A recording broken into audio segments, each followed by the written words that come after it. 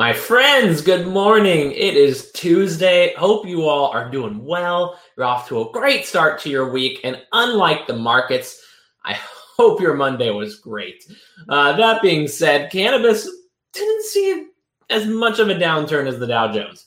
But we look at this from a legislative and stock perspective. So I will say there's a good bit to talk about today on the legislative side.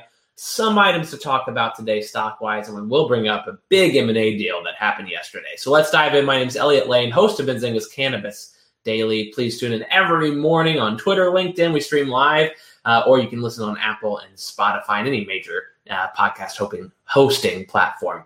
Let's start on the state legislative side. The Oklahoma Secretary of State confirms activists have collected enough signatures to put marijuana on the ballot. However, it may miss the November election due to certain deadlines. So hopefully that's not the case, but they have collected enough signatures for it to be voted on at some point. Nebraska's Secretary of State confirms the opposite. There were not enough signatures to put marijuana before voters. They are double counting as we speak.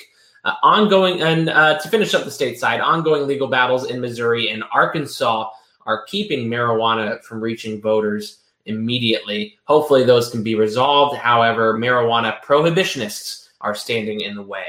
Governor Gavin Newsom of California does veto the bill to allow safe drug consumption sites for illegal drugs. These sites were meant for harm reduction. There is some speculation that he is doing this in light of a future presidential run.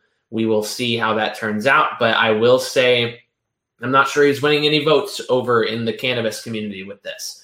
Mehmet, Dr. Oz, I'm not sure how you pronounce his first name. Mehmet Oz attacks John Fetterman for his support of cannabis, even when Oz has previously said cannabis is a lot safer than alcohol. Now we move on to a few bits of company news here. Tilray, they can't stay out of the news. They are aggressively expanding overseas. NASDAQ-listed TLRY receives verification from the Natural Health Science Foundation in Australia and New Zealand.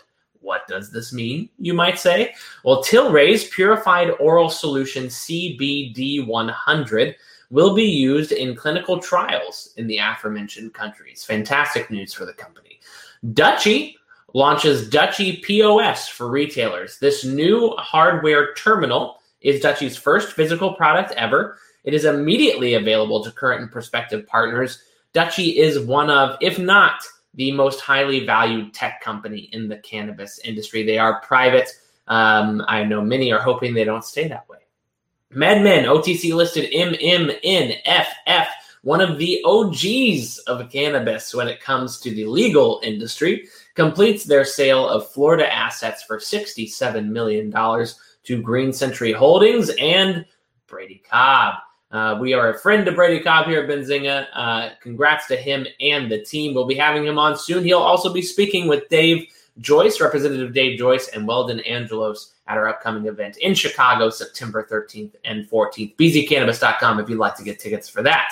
Spring Big, NASDAQ-listed SBIG, implements a new social equity program. They're offering advantage pricing, exclusive webinars, social equity events, and 3 months of hands-on training by industry experts and client success managers. And this is going to social equity license holders in marginalized communities. Well done to Spring Big and much, much needed, more so from the ancillary side. Tune in to Cannabis Insider today. You can stream it live on YouTube at 4 p.m. Eastern Time or hit it up on Apple, Spotify, and the like to hear from Acreage Holdings and Flora Growth Corps. Their SVP of Government Relations and CEO, respectively. Going to be a killer conversation. And finally, to wrap up today, y'all, some big M&A happenings yesterday. SNDL. I actually think that's their name, by the way. If there's any confusion to that, they are SNDL as opposed to Sundial now.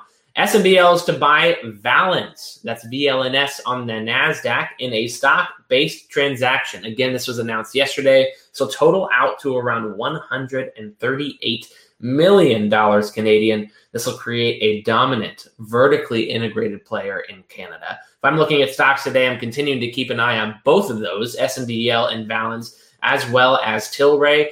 I'm going to put MedMen and Spring Big on my watch list, but I'm not sure they're going to move much on the news. Maybe MedMen more so than Spring Big.